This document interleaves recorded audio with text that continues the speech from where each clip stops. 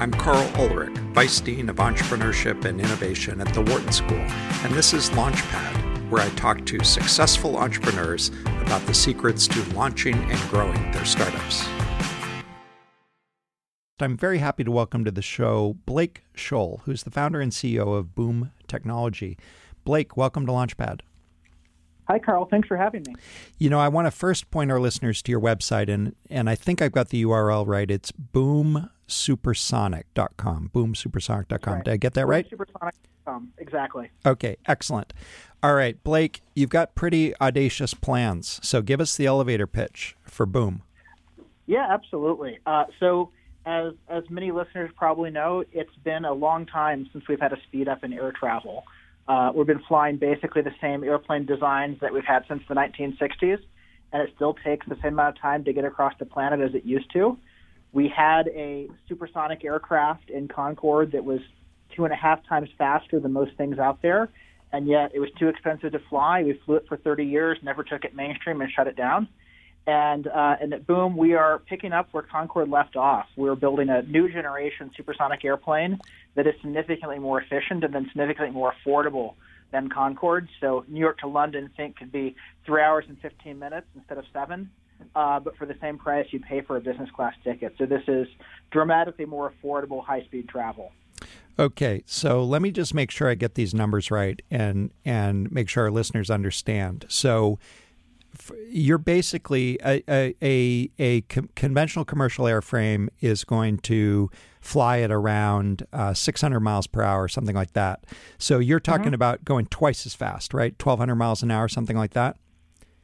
More like 1,400 miles an hour. It's actually 2.6 times faster than anything you can get from Boeing or Airbus. Wow, 1,400 miles an hour. So speed of sound is 1,100. What's the speed of sound? It depends on altitude. Yeah. It's the mid 600s. Oh, is that right? This is Mach 2 point, 1.2. No, it's 2 point something, right? It's 2.2. Yeah, Mach 2.2. Yeah, wow. Concorde was 2.0, and thanks to newer materials, we can actually go a little bit faster now. Okay, so and that speed's super important. You know, if you think about New York to London today, most people fly that as a red eye and they try to get some sleep on the airplane.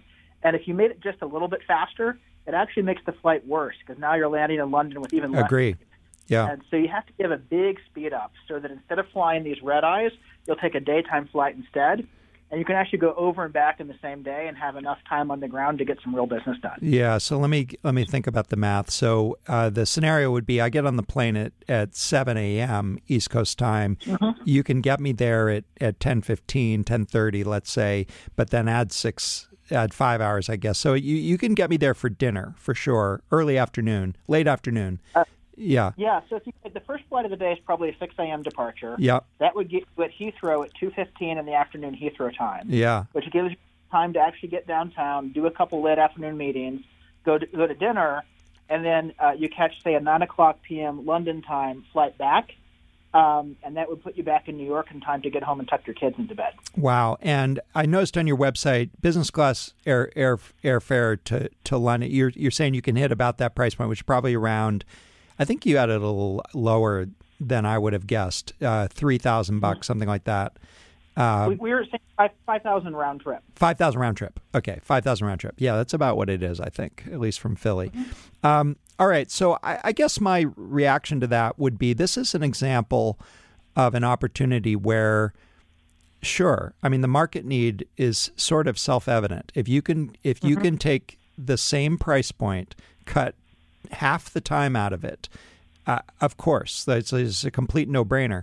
So it strikes me as one of these opportunities where it's all tech risk, basically, and maybe some regulatory risk. There's effectively no market risk if you could actually deliver that on that benefit proposition. Do I read that correctly? I agree. I agree completely. And at the same price point, who wouldn't like to get there in half the time? Right. From a passenger perspective, and then airlines. Today they compete on price and they compete on like champagne and mood lighting. Boy, airlines would love to have something that's really different to offer their customers. Yeah. So the market's there. It's a massive execution problem. Like you have to get the technology to really work. You have to deliver it. It has to be safe. and of course it's capitally intensive. Right. So it's certainly not easy, but it is possible. All right, so let's take that as the premise, and I'd be willing to lay out a bet, Blake, that the airlines are not going to match the prices. That would be stupid. It strikes me, especially in a world of limited supply. But let's just leave that as a given. Yeah, you're suggesting the cost structure, the long-term cost structure is such that you could sell it at comparable price. I don't think they will, but they could. Yeah, okay. I think you're exactly right. But by getting the cost structure at parity, then you don't have the risk of what will passengers be willing to pay for higher speed. Right. The answer can be nothing, and it still works. It still works.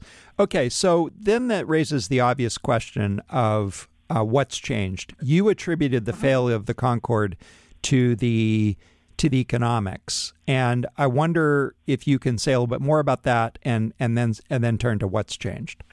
That's right. So, the backstory on Concorde, really remember it was designed about 60 years ago.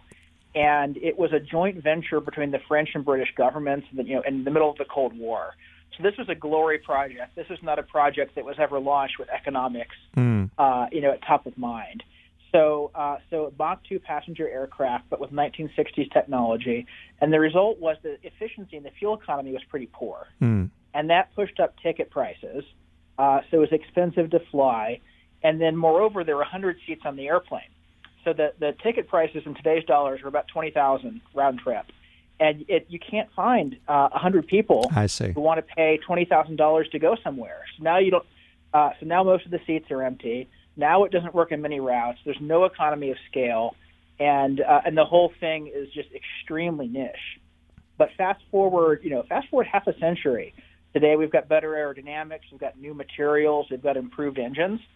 And if you can, using all those things, you can build an airplane that's enough more efficient than Concorde that a seat on this airplane is the same cost profile as a lay flat bed in a subsonic airplane. Okay. And then if you put the right number of seats on the airplane, and I think 100 is too many. If you put the right number of seats on the airplane, then instead of only working on one or two routes, it can work on hundreds of routes, and then you get economies of scale. Yeah, and say some more about that. So why I saw on your website you're proposing around 45 seats. Is that right? That's right. Yeah. That's right. So why is that the magic number? Is it because, well, why don't you tell me why it's the magic number? Of course, you'd prefer small. You'd prefer small in terms of routes, but in conventional airframes, you prefer big for efficiency.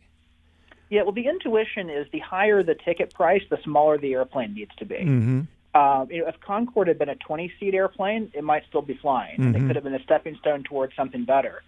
But at business class prices, you want to size the airplane about like the business class cabin of a subsonic airplane. I see. And that's 40-odd seats on most aircraft. So the one way to think of what we're doing is taking a Boeing 787 and we're chopping off the back part of the airplane and making the front part go really fast. So if you're an airline and you can operate that airplane and fill those seats, today you could fly supersonic on those routes and fill those seats. Yeah, really interesting. If you go too much smaller, you find that the economics blow up and the per seat costs are too high. If you go too much larger, you have seat fill risk, and then the overall size and complexity of the product goes up. And, this is an audacious mission, especially for a startup. And you have to, at every step of it, you have to say, how do I keep this as small and simple as it can be, so I can get that first one out there and really working, and then I can go and do version 2 and version 3. Yeah. I want to ask just out of curiosity, another couple questions about the technology. If I look at your concept designs, they bear a pretty similar resemblance. They're pretty similar to what I remember the Concorde looking like. It's a very aerodynamic looking thing, very small diameter fuselage. And so it makes me wonder if the big advances haven't been in the engines in the last 60 years. Is that really what happened that makes this possible? No, it's a lot of little things that all add up. There's no magic thing. So if you look at our airplane and you put it next to Concorde and you squint, it looks the same, but if you look closely, there's a lot of subtle differences. So to give you a couple examples, Concorde was basically a tube with wings. It's the same size all the way along the fuselage. Well, it turns out for a supersonic airplane, the best shape is very dynamic. It's very fluid. It's a little bit thicker in the middle, a little bit skinnier towards the back. And that was with aluminum fabrication technology. It's basically not practical to fabricate that shape. But with carbon fiber composites, you can do it. Mm-hmm. And the wing shape is subtly different. And the development you use to get to that has changed tremendously. It used to be you had to go to wind tunnels to do a test. And a wind tunnel, you make a model, you get your design idea, you make a little model, you put it in the wind tunnel, you collect a bunch of data, you learn, and then you're ready to try the next idea. And that whole process takes about 6 months, and it costs millions of dollars. And as a result, you just can't test many ideas. But today we have simulated wind tunnels that are very accurate, and you can do 6 months of wind tunnel testing in about half an hour. Mm-hmm. And so it feels like cheating. We get to test like 1,000 ideas. Yeah. And as the result, we can come up with a refined design that's more aerodynamically efficient. So that's aero. And then you also get some benefit in performance from materials being lighter and handling temperature better. And then, engines as well. Concorde had afterburners. And boy, those are not fuel efficient. Right. And today you don't need an afterburner to go supersonic. Yeah. Is it still and I'm not much of an airplane geek, but it's still, does it use a high bypass turbofan like on a commercial jet? Is it that basic kind? It uses a medium bypass turbofan. Okay. So it turns out the faster. So for folks who may not know what turbofans and bypasses are, if you look at a big Boeing or Airbus aircraft today, the engines have great big fans on front, and most of the air actually blows around the core of the jet engine. That's called bypass air. It's a propeller. It's a shrouded propeller, basically. That's what people don't realize. Yeah. That's a good way to think of it. And for a subsonic airplane, you want those great big fans, and they're quiet and they're efficient. For a supersonic airplane, the faster you're going, the smaller the fan that you want, basically because supersonic airplanes want to be really skinny and aerodynamic. Mm-hmm. And so one of the reasons we're aiming at Mach 2.2, 2.2 times the speed of sound, is because at that speed, there's what I call the Goldilocks fan. And the Goldilocks fan is large enough to be quiet and friendly around an airport and meet noise regulations, yet small and compact enough to be efficient at high speed. So it's a medium bypass turbofan. All right, super interesting. So Blake, where did you hatch this crazy scheme? Well, I'm an airplane guy by passion, but not officially by training. So only someone from outside the industry would be crazy enough. Is that the message? In a certain sense, if you look at the big advances in aerospace just in the last few years, SpaceX is a great example. Right. They've been founders from outside of the industry. But so I've been flying for fun since I was in college. I never got to fly on Concorde. I set a Google alert in 2007 on supersonic jet because I wanted to be the first to know when someone figured it out. But it was, crickets, science fiction project, maybe a business jet that I could never see myself affording to fly on. And so, meanwhile, I had a first career doing internet things, sold a company to Groupon, and afterwards, I figured I got to look at this and see whether it's technically possible, whether it's a decent idea, and whether there's any way a startup could possibly attack it. Mm-hmm. And I thought I would look at it for 2 weeks and get it out of my system. But instead, what I learned was you only have to do 30% better than Concorde in core gas mileage. Just 30%. Really? 50 years ago at slide rules. Yeah, that's a surprisingly low number. And all the input data for that's on Wikipedia. You just go look and verify this yourself. Yeah. And you think, geez, 30% over 50 years? We should be able to do that. Yeah. And at that point, I got serious about starting the company and learning in more detail how you get that 30%. Yeah. So I still want to go back to this moment. I know you're trained technically, but not in aeronautical engineering. Did you go consult with some people who could run the numbers for you and that sort of thing? Because I know this is a tight-knit community, and these people would probably very readily share their opinions. But I just wondered how you vetted it. Yeah. Well, being an engineer in my core, I always want to understand things for myself. And I think most people underestimate what they can learn if they're really motivated and they try hard. Mm-hmm. So I started reading aerospace textbooks. I built a spreadsheet model of the airplane that seemed to say it could work. Mm-hmm. And I took it to a professor at Stanford and said, hey, could you look at this and tell me whether I'm crazy? And he gave me some feedback that was along the lines of, if you do this, you should really try harder because the assumptions here are conservative. Oh, really? And so at that point, I figured either I had no courage or I was going to start the business. Mm-hmm. And but no, we didn't hire any consultants. We talked to a lot of smart people and got feedback. But I deeply believe if you're going to go do something like this, you have to understand the essence of it yourself. Yeah. Okay. If you're going to be confident to run the company. All right. So the immediate follow-on, I got to tell you a little backstory and a happy coincidence on today's show. So I teach a little session on innovation for executive education, and I talk about what are the barriers to innovation in an industry. And I contrast two industries. The first is food and beverage, where I say the barrier to innovate in that industry is a kitchen. You have to have a kitchen to innovate in that industry. And then I put up a photo of the Boeing 787. And I say the barrier to innovation in commercial airframes is you have to be a government, because you need to be able to put up $20 billion to go do something new in that industry. And you're a guy in a garage. So what has changed that lets you completely upend my this lesson? Because I got to change this lesson. I got to understand how it is, what's changed about the world that lets you do something that would probably normally require a $20 billion investment. Yeah, it's a great question. I mean, so first off, I'd point out the example of SpaceX, because they've done a similar thing in rockets. And if it weren't for that as a success story, we probably wouldn't have been inspired to start this company. Yeah. But what's changed? Well, it turns out a small company can be a lot more nimble than a Boeing. Like if you look at Boeing, for example, they spent $30 billion to develop the 787. And part of the reason for that was they outsourced tons of things. They had a supply chain with a factory in every congressional district. Right. And, that's politically optimized. It's not optimized for cost or agility. And on the other hand, if you are a small company with an ambitious mission, in a way, the ambitious missions are actually easier because you can get great people to come help you with them. And we have a team here at Boom that Boeing couldn't hope to get. You couldn't hope to get at something working on some new turboprop or some new business jet. But for supersonic airplanes that a lot of people can afford to fly, you can get that team. Because these people are passionate, right? They just they can't imagine not being part of this if it happens. Right. Yeah. Right, exactly. And so you get your pick of the best people in the world, and because of that, you need fewer of them, and you can put them all in one room, so there's no communication barrier. Literally, entire engineering team sits in one room. Mm-hmm. And then you tackle it step by step, and you build simple things first that you can do with little money, and then you progress towards the bigger, more expensive things.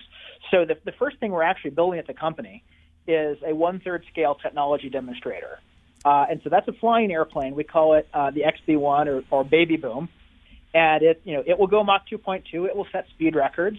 But that little airplane is comparatively very inexpensive to create, and yet it validates the key aspects of the design.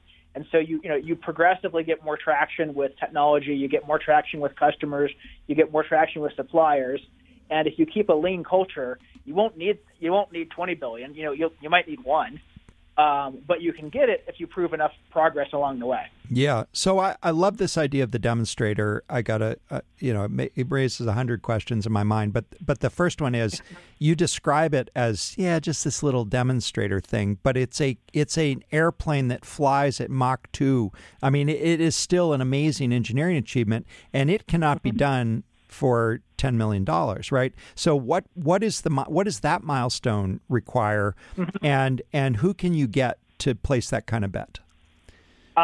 So it's not that far off from 10 million, actually. Is it really? It's a few tens of millions. It's a lot less than you would think, because you're not inventing every part of it from scratch. You're using as much off the shelf as you can.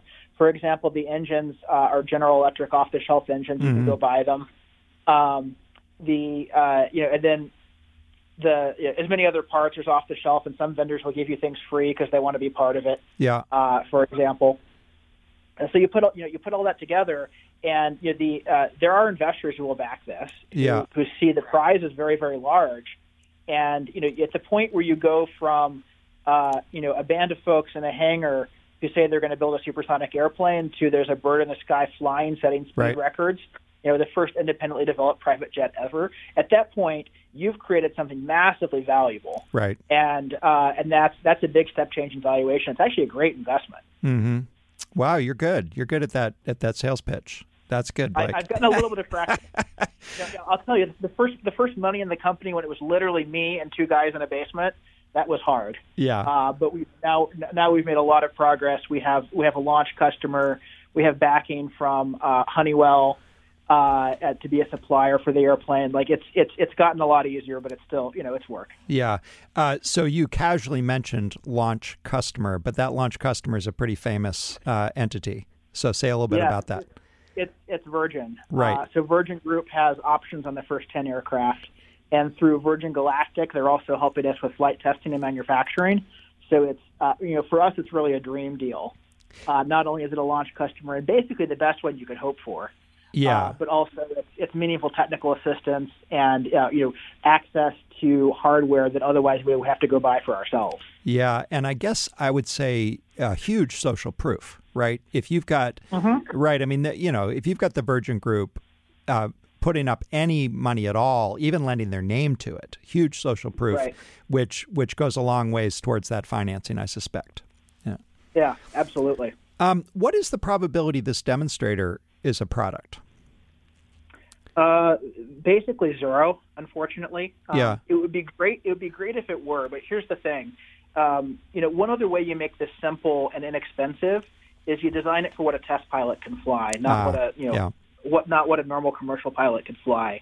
It's not going to be certified to take passengers. Yeah. Because it's smaller, it's got about 1,000 miles of range, so it's harder to see if it's useful. So, I could see it being a toy for a very wealthy person who loves airplanes, but you might sell one or two of them. Yeah. And the reality is you're much better off to focus on the big prize. Yeah.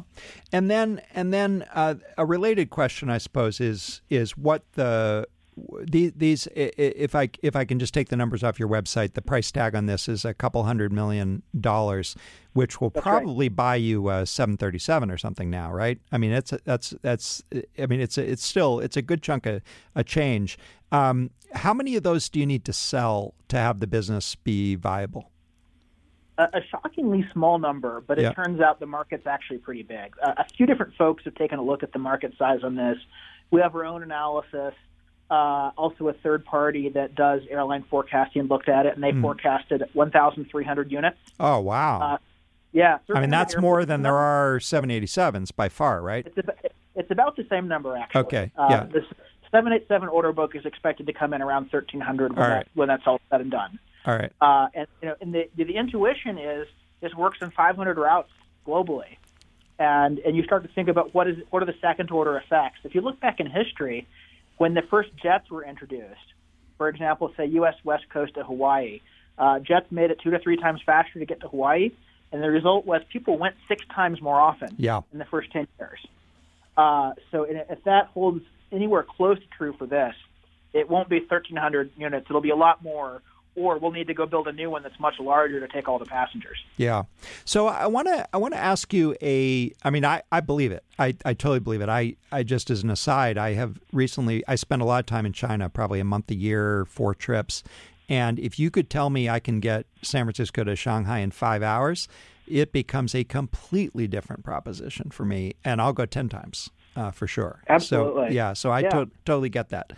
And those are $10,000 airplane tickets. So that's quite a business for an airline as well. That's right. Yeah. Another way to think of the economics of this.